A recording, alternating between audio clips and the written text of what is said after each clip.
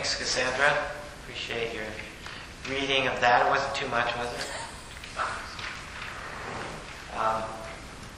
So today we're going to talk a little bit about baptism, but some of the meaning things around baptism as well. I mean, I really have a fondness for some of the language in the Isaiah reading from this morning. Because I know I need this. I mean, I don't know if you're like me or not. I was sharing with Ginny this morning and saying that when the new year comes, we've made it through all the craziness of the holiday times and all. The new year comes, and I feel like some things crash down upon me. I feel like the beginning of the year is the time when, from big to small, everything's being evaluated. We're going to be doing budget discussions on council this afternoon. Come to the congregation in a couple of weeks, and but I don't know if you make New Year's resolutions, but we often, whether we make them or not, we look ahead and we kind of see the whole year, and we wonder what we're looking forward to and what we're maybe worried about. And for me, I've been realizing the last few days how it's just like, wow. My wife will look at me and say, "What's wrong?" It's really nothing's particularly wrong other than it's like all hitting, the import of everything. And so I love to hear things like, "Do not fear, I have redeemed you. I've called you by name. You are mine." Do you hear the comfort in that? Isn't that nice? And that's really historically in the Christian church where baptism comes in, and is kind of a formality of something that confirms in us that we don't need to fear, that we've been redeemed, we're called by name, we've not been forgotten, and we are God's. We belong to God. So I start with that little bit of comfort as I then go into speaking about baptism. Now, if we have a semester to deal with, this is only a few pages of it, I would share with you an 85-page document, of which I only printed a handful just for my own reference. But from 2003 to 2007, the churches that come out of the Reformed Protestant tradition, of which the United Church of Christ has part of our heritage as well, were in dialogue in the United States with the Roman Catholic Church on some agreements about baptism. So you may or may not know that it's generally within Christianity, not universally, but generally within Christianity, there is an understanding that when you are baptized, that you only get baptized once. It's not something that needs to be redone, because it's a ceremony with a deep understanding of how we are God's. We belong to God. And it doesn't need to be redone, and you don't really get baptized, like someone said, "Were you baptized Catholic?" Or "Were you baptized UCC?" Well, in the real understanding of baptism, that doesn't really make sense. We're baptized into Christ, right? And so part of the respect we have across all of our differences is to honor the baptisms no matter where they happen. But the reason there was dialogue here is that over time, different churches and denominations kind of go their own way in how they think about certain things and how they do rituals and how they do things like that. And this was to make sure we were all on the same page and could honor each other's baptisms. So the 85-page document goes into everything. It goes into a history of baptism in the Christian church. It goes into a theological perspective of what baptism is, what it isn't, from both the Roman Catholic perspective and the Reformed perspective. It's really interesting. If you want to go into it deep, we can have a conversation about it sometime. But it resulted in, after lots and lots and lots of dialogue, it resulted in the signing of a document with this 85 pages as the resource behind it, called the Common Agreement on the Mutual Recognition of Baptism. And it was signed at different moments, depending on when the denominations approved it, by the Christian Reformed Church in North America. They signed it in 2011. By the Presbyterian Church USA, they signed it in 2009. I think they were the earliest to sign on. It was signed by the Reformed Church in America. That's different than the Christian Reformed Church in North America. And they signed it in 2011. It was signed by the Roman Catholic Church in 2010. And it was signed by the United Church of Christ by our former General Minister and President, Geoffrey Black, in September 19, 2011, as kind of an agreement. And so I want to just share with you, and I don't mean to get you into all the bureaucracy of it all, but in a time when we live in a world where we're so divided from each other, it's important, I think, to understand that it actually, if we want to come together across our differences, it takes hard work. It takes communication. It takes relationship building. It takes listening to each other, right? In order to have that. So, this is only a one-page little thing. Signatures on the back. Today we affirm that sacrament of baptism is truly incorporated into the body of Christ, the church. Baptism establishes the bond of unity existing among all who are part of Christ's body, and therefore is the sacramental basis for our efforts to move forward towards visible unity.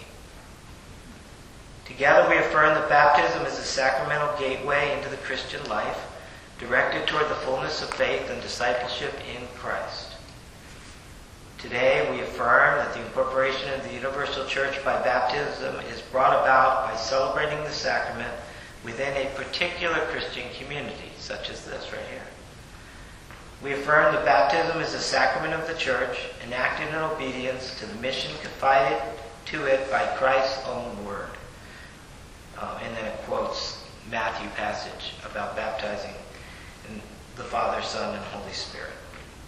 Together we affirm the validity of baptism depends on its celebration according to the apostolic witness by the church and its authorized ministers. And there's a couple more things in there, but enough to kind of give you a little bit of an idea. And I was thinking about this, and I was thinking, in the United Church of Christ, where we sometimes are kind of informal, and we have a good, strong reputation for saying, why do we have to do that? Why is that important? So, one reason baptism is important is because it's something that historically connects us with all those who are followers of Christ going all the way back to the beginning, right? So if every generation kind of did it a new way, eventually you kind of lose your roots, right? You lose your connection. So I view it as an important connection, not just universally for today, but historically taking us back. It's something that links and connects us. But even more importantly, the process of moving towards an understanding of baptism helps us with three things: identity, meaning, and ritual. First, identity. Who are we? Who are you? Baptism calls us back into who we are, going all the way back to the beginning of creation. Who are we as human beings? And who is any of us as a particular person coming out of that human state on this earth, in this universe? So baptism is a naming of what our identity, where our identity is rooted. Secondly is meaning. Where do you belong? Have you ever felt like you belonged to nowhere in your life? Maybe you feel that now, I don't know. But isn't that a horrible feeling, to feel like you belong nowhere? It's it's really hard to survive. You know, you go through all the daily motions every day. Maybe you go to a job, and maybe you go to a church, maybe you go to family gatherings, and maybe you're part of some organization in town, and everywhere you go, you don't feel like you belong. That's tough. But like that Isaiah reading said, what we know is the meaning of where we belong. We belong to this divine creation. To everything in this creation. We belong to this creation. We belong one to another. We belong to the God who is love. So even when we feel in these other things that we don't belong, we've always got this. And that's another part of what baptism celebrates. So identity and meaning and the belonging that comes with that. And then ritual. How do we ritualize these things? Because things that are important in our life, things about our identity and our belonging and our meaning, we find ways to ritualize them. I heard it over the years here, and for some reason this popped into my head earlier this morning when I was thinking about this, about how we need to ritualize things. So, there used to be a JCPenney in this town, right? And is there still like an annual dinner of all those who work for JCPenney? Right? It's like, so why is that? There must have been some sense of identity and belonging that happened from those who work for the JCPenney. Otherwise, why would the people who keep showing up? Because, I don't know, when did the JCPenney close? 20 years ago? More? Maybe? You know? More? And yet, some people still get together once a year. Right? It's a ritualized. Of course, you have to have a meal when you do that, right? Because that's one of our normal human rituals, to say something is important. You know, we have a common identity. We work for JCPenney. And we belong to each other, in a sense, because we had this special experience of working for JCPenney. And so let's ritualize it. An annual time we get together. And with food, with drink. Right? And if you thought through your life, you probably could think of lots of things you've kind of ritualized that way. So one of the reasons we baptize in the church is we take something which we know is true. Something about who we are, about our identity, and about how it is and where it is we belong and the meaning of all of that. And we need a way to become fully conscious of that again, to remind ourselves, to celebrate it. In some ritualizing, sometimes you're also grieving a little bit. And doing that puts a stamp on it, right? And so baptism is a way of doing that. And then we may do a lot of follow-up things over the years that remind ourselves. So sometimes, we haven't done it a lot here, we'll do ceremonies where we use water and sprinkle water or something to remind ourselves of our baptism, to call us back to what that ritual was about, to remind us again of who we are, where we belong. So we could spend another whole semester trying to figure out why did Jesus think he needed to be baptized, right? Because part of us have this idea in our head, well, he didn't need it, right? But in our Christian tradition, we believe Jesus was fully human, fully divine. And that's another whole semester, but in that, he's fully human. And every human being needs a ritual that celebrates and cements the identity and the belonging.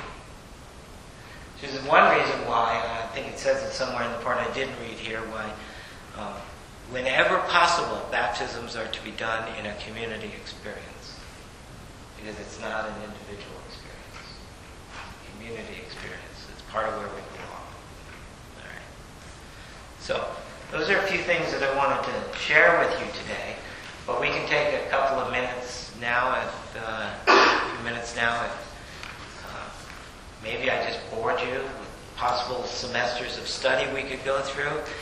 Maybe I touched on something that reminded you of something, or whatever, maybe your own baptism or whatever.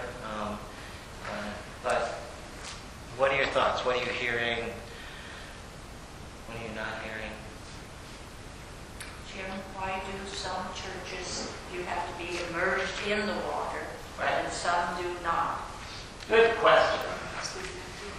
Well, first of all, I'll start out by saying that I believe in using a ton of water when I'm baptized. And if you see me do baptisms in here, we usually bring one of those kiddie pools in so I can pour buckets of water. Because the water is a symbol of so many things about how we belong to God and what God does for us. And so what that does for us is so immense that it deserves more than a sprinkle. It deserves a pouring. It deserves a flow.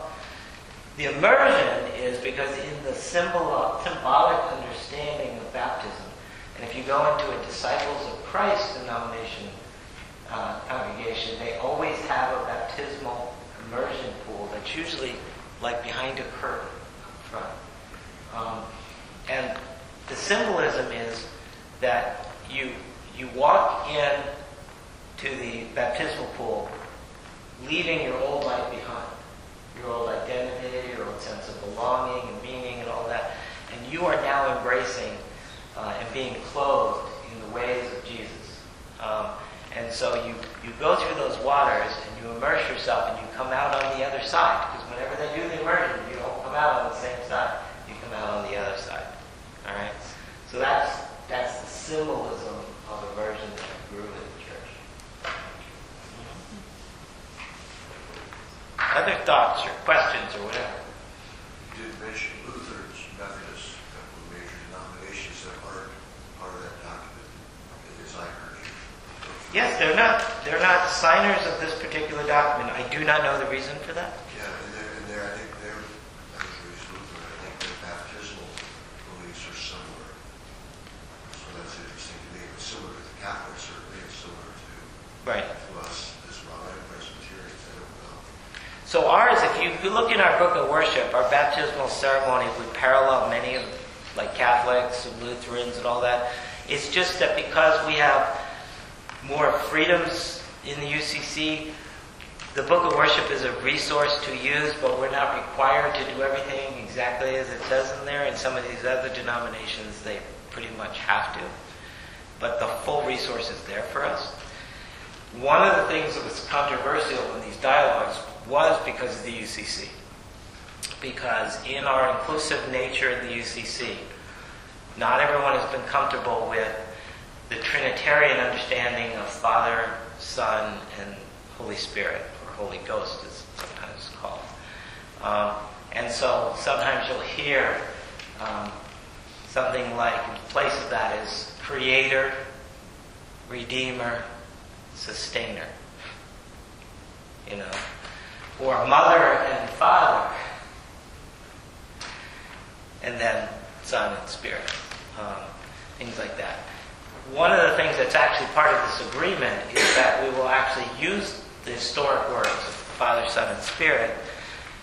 If you ever see me do a baptism, you'll see that I use those words and I use some of our more inclusive words as well. But I always use the traditional words because I value our historical connection and the universal connection to Christianity everywhere, and don't want to be such a purist about my inclusive ways that I just dump everything historically. So I use the traditional words and other words. Right. Yeah, my understanding of baptism only goes back to John the Baptist, and yet he was part of the Judaic faith, as was Jesus. Right. And so is it part of Judaism? Does it go back even further? So my understanding, I'm not an expert on this one, but my understanding is that baptism in Judaism was something that was some places practiced and some places not. and it was a baptism of repentance. All right. So, so part of the reason why we have it the way we do in the Gospels is that there's an understanding, because the biggest part of the audience were people coming out of Judaism, right? There's an understanding that this is not the beginning of something new. This is a next step in something we've had before, right? So John the Baptist is going around doing this baptizing, but he's also announcing that the one coming after me, Jesus, is going to do a different kind of baptism, maybe a more powerful baptism that includes water and the Spirit and fire and all of that. So it's kind of announcing this transition. Okay, not something totally new, but an evolution, you might say. It turns to symbolism a bit. Yes. But it takes the old symbol. Because I was talking with someone from the Kalispel tribe years ago, and he said, because they're very Catholic today, he said it was easy to make the transition from their original religion to Catholicism because of the water ritual. Oh, right. Because they already had the water ritual. Right. And all the directions, the 4 directions and so forth, and the elements. Yep. Thanks for bringing that in. That was helpful. In the Mormon church, babies and little ones are blessed, but then when they're 8 years old, they're baptized. Right. Is that because they have a better understanding of what's Right. going on? So there's been different points of view within Christianity over like I was baptized when I was 1 month old. I don't remember it. So confirmation is something that often happens as a way of owning your own baptism. Okay. We in UCC honor either way of doing it that you want, and because we know that if you baptize a baby, you don't wait till the baby decides that they, that a healthy diet is good for them. You start feeding them a healthy diet. You don't decide that till they decide that they need clothes before you put clothes on them. So why should you not care for them at that spiritual level the best you know from the very beginning? So from that point of view, baptism is something that the parents are taking their responsibility, embracing their child, and bringing them along and taking care of them. And then at some point, hopefully, they'll take it onto themselves. Confirmation is the formalization of that in the Christian church, but there are other ways it can happen. So, but others strictly believe that there shouldn't be a baptism until the person makes that decision themselves. So, therefore, they have to be of some older age.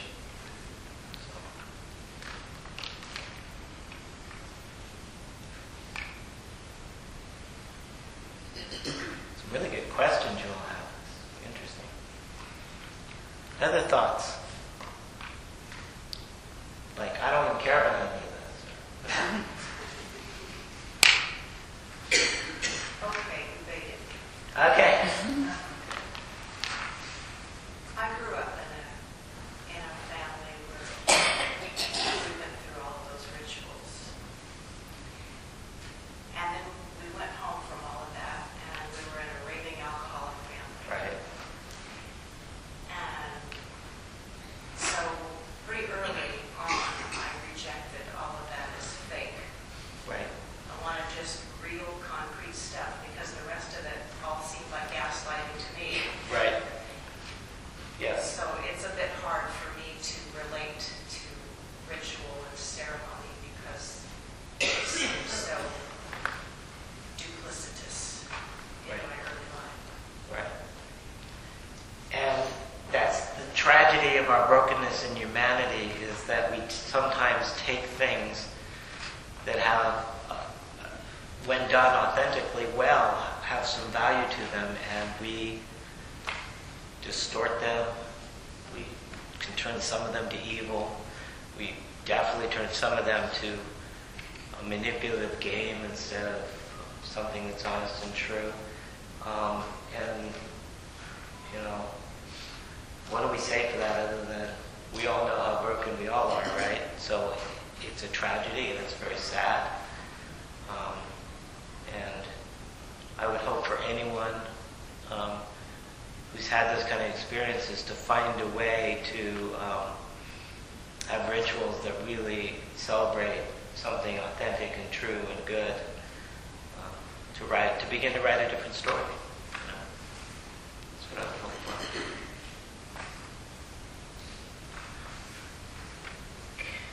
And with something like baptism, for example, we wouldn't necessarily, if somebody needed that, we wouldn't rebaptize them likely unless we found out it was totally a farce the way it was done. But we might do some sort of ritual or ceremony that honored the brokenness of how it happened the first time and gave some authentic celebration to what it can be.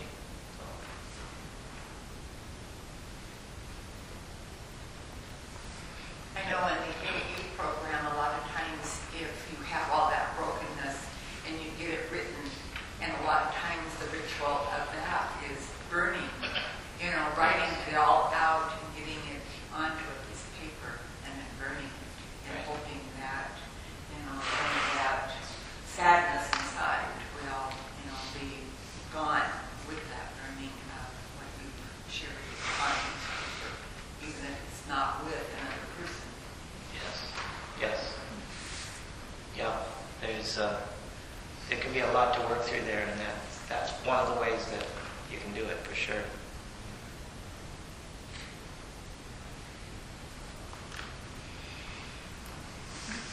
Anything else on anybody's heart or mind before we move on?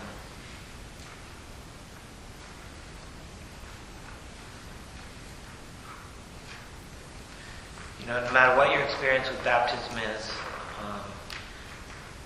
what I would say is that it is very important in our lives to pay attention to where it is we get our identity, how it is we know our identity. And often, if we come from broken families or whatever, that gets damaged from the very beginning as well. But we have a core identity to be nurtured and to be loved and to be celebrated. And then with that, and often it comes together, to understand that part of the human experience is to figure out how we can belong somewhere. And for some of us, it may be a church environment, but where is our core belonging that helps us to continue to stay centered on what our identity is, that affirms our identity of who we are, and even nurtures it and helps move it forward.